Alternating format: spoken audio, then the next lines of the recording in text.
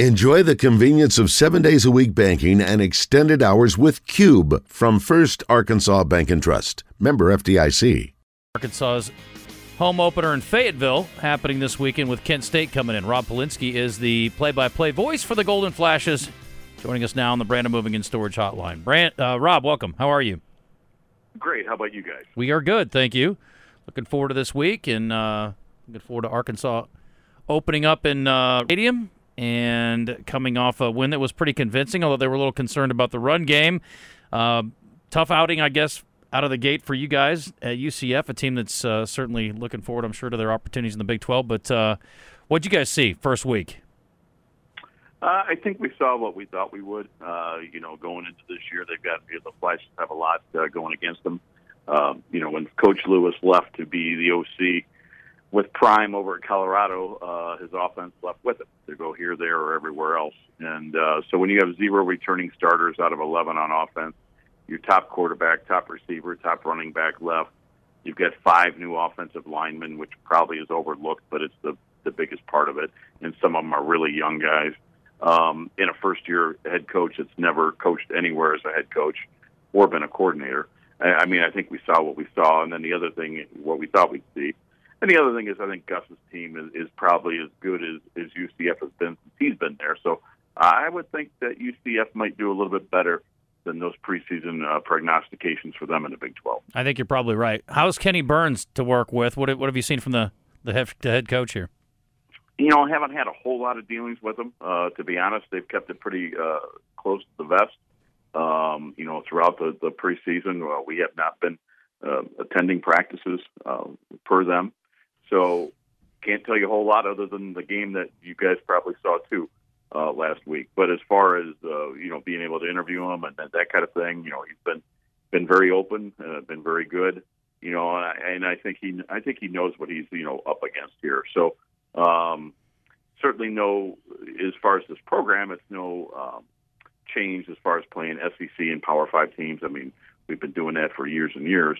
The difference is this group here, especially offensively, is challenged. And to me, you can't really judge it till we get a few games into our conference and see if we see some improvements. But, just to give you an example, our starting quarterback just won the job late in camp, and he didn't even get here, transferring from Purdue until July. So, you guys can imagine, especially with all new receivers, all new offensive linemen, it's going to take time.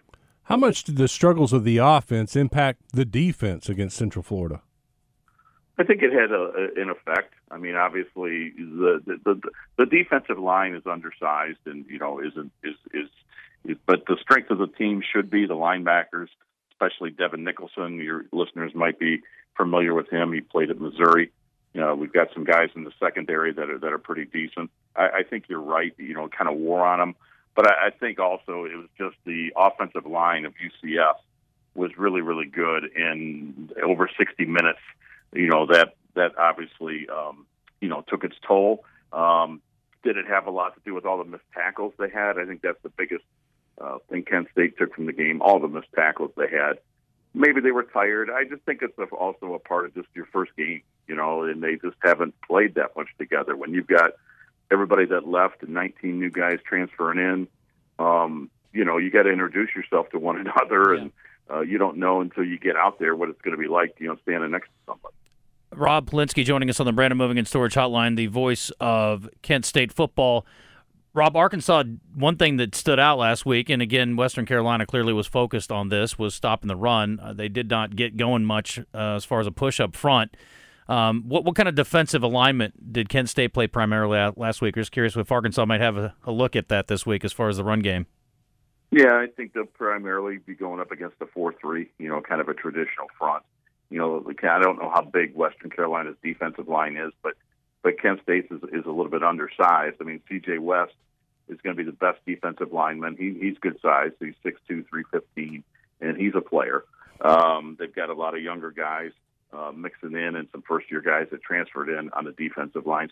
Stephen Daly on the defensive line, had a fumble recovery that C.J. West caused. And so the defense did, come up with 3 turnovers, which obviously is a good thing, and the Flashes were +2 in the turnover department.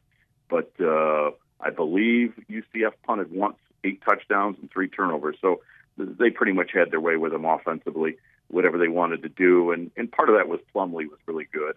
I'm not saying he's better than Jefferson. I know Jefferson's really, really good. But I think Plumlee, for a first game, the fact that he can run and throw really gave Kent State some problems.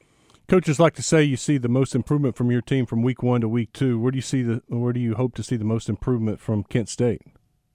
I'd like to see some improvement on that offensive line, just being able to have a little bit of a push. I know it's really hard to judge them in these games. I mean, like I said, I don't know if we'll see the improvement till later in the year, but I would think, some things they can improve on is certainly their run game. They were disappointed in having 95 yards of total rushing last week, 240 yards of total offense. I'd like to see those numbers go up a bit. I'd like to see the defense, get off the field a couple of times and, continue with the turnovers that they were able to create. But, I think they need to just get experience. And I think that experience week to week is going to be the improvement that we see, guys. What about making the trip another, back-to-back road trip for Kent State? Well, they're used to it. I mean, we always have 3 money games in September, so 3 out of 4 weeks you're on the road. Last year when you go to Washington and Oklahoma, and then a couple weeks later going to Georgia, I don't think you're going to find anything tougher than that. So, granted, this is a new coaching staff. We do have 3 leftover coaches, but last year they opened up at Washington, and the team actually went to Tulsa then for the week in preparation for the game in Oklahoma. I can't imagine that this would be tougher than that, and as far as the travel goes. But it's not ideal, but it is what it is. And group of 5 teams do it all the time, and Kent State's no different in that aspect. Although they probably are a little bit different that they, go 3 times, and, in a couple of weeks we're going out to Fresno State. So, that flight's going to be twice as long as the one to Arkansas. What is the strength of the defense?